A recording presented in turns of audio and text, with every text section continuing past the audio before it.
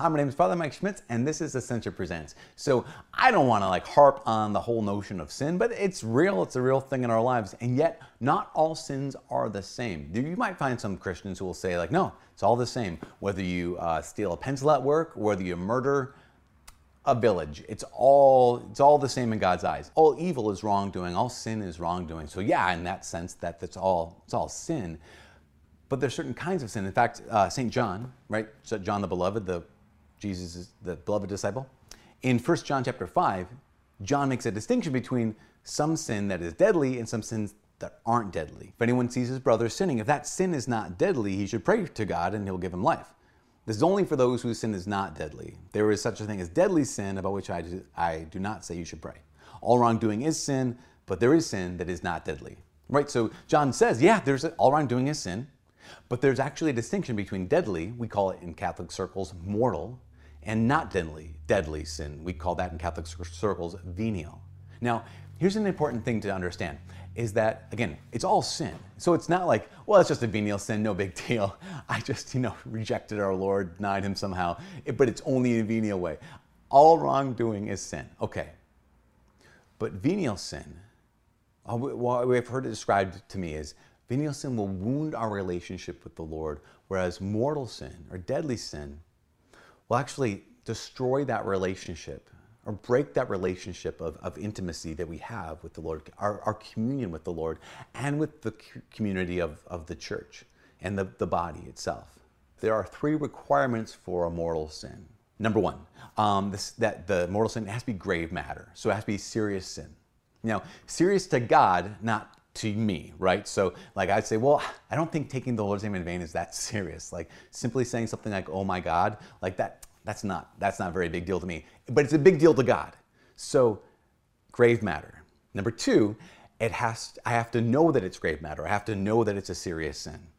Because again, remember, sin is not an accident. Sin is not a mistake. I knew this was a serious sin. And the 3rd requirement is I freely chose to do it anyways. Those are the 3 things that make up what a sin is, make a sin mortal.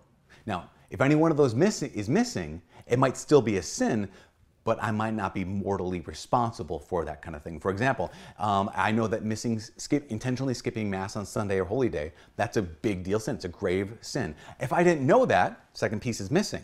Okay, so I've done the sin, but I'm not guilty in the same way. Or, for example, I know it's a sin. It's a sin, and I know it's a sin, so skipping Mass on Sunday. I go out to my car, and I'm driving to the 8 p.m. Mass on Sunday night, because that's when we have it here on campus. And on the way, I run into a snowbank, and I can't get out. Or I'm parked in an alley, and I can't get out because it's plowed in. There's a lot of snow in these days. So I tried to go. I was prevented from going. So I did not freely choose to do it anyways. Actually, my intention and my action was to get to Mass. I wasn't able to. Now, in all of this, though, of course, I don't want to get all technical about this, because sometimes people say, well, then I can just venially sin all I want. I don't have to worry about that because I'm just avoiding mortal sins. Think about any real relationship you have in your life. There's some things you could do that would break the relationship with that person, but there's also a bunch of things you could do that would wound the relationship. Would you want to just do those carelessly? Absolutely not. In fact, doing those things carelessly would probably weaken the relationship to the point where it actually might end up being one hair's breadth away from completely breaking. Here's a really violent analogy. I'm so sorry about this. I heard this years ago and I thought, I really like that. And the person next to me said, that's disgusting. So, bullfighting.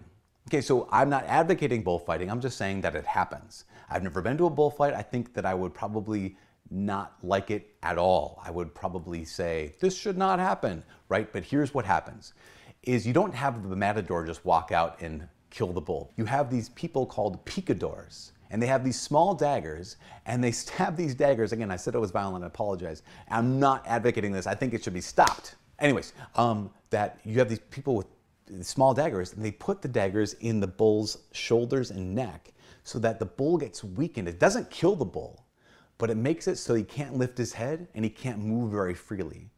So then the matador comes out with his long sword, and he has the opening kill shot. This is what venial sins and mortal sins do to us.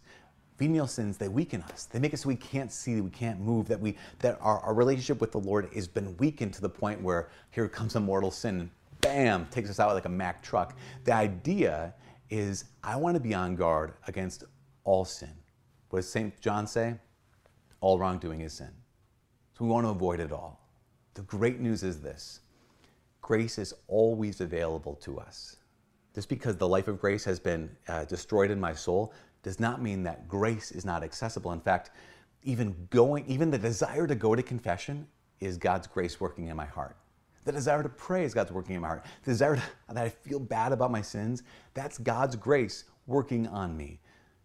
So no one, whether someone massively wounded by venial sins or massively just hurt and destroyed by mortal sins, no one is beyond the reach of God's grace. You are not beyond the reach of God's grace, regardless of what your life has been.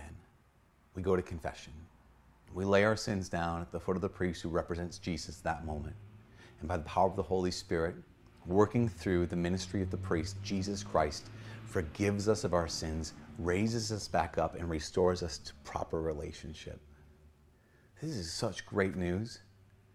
Today, if you find yourself not just wounded, but mortally wounded, go to confession. Confession is the sacrament of mercy. And if God brought this video to your life today, and you find yourself in sin, maybe that was his invitation, maybe his way of letting you know it's time. It's time to be forgiven. It's time to confess your sins. It's time to be back in relationship with the God who loves you. From all of us here at Ascension Presents, my name is Father Mike. God bless.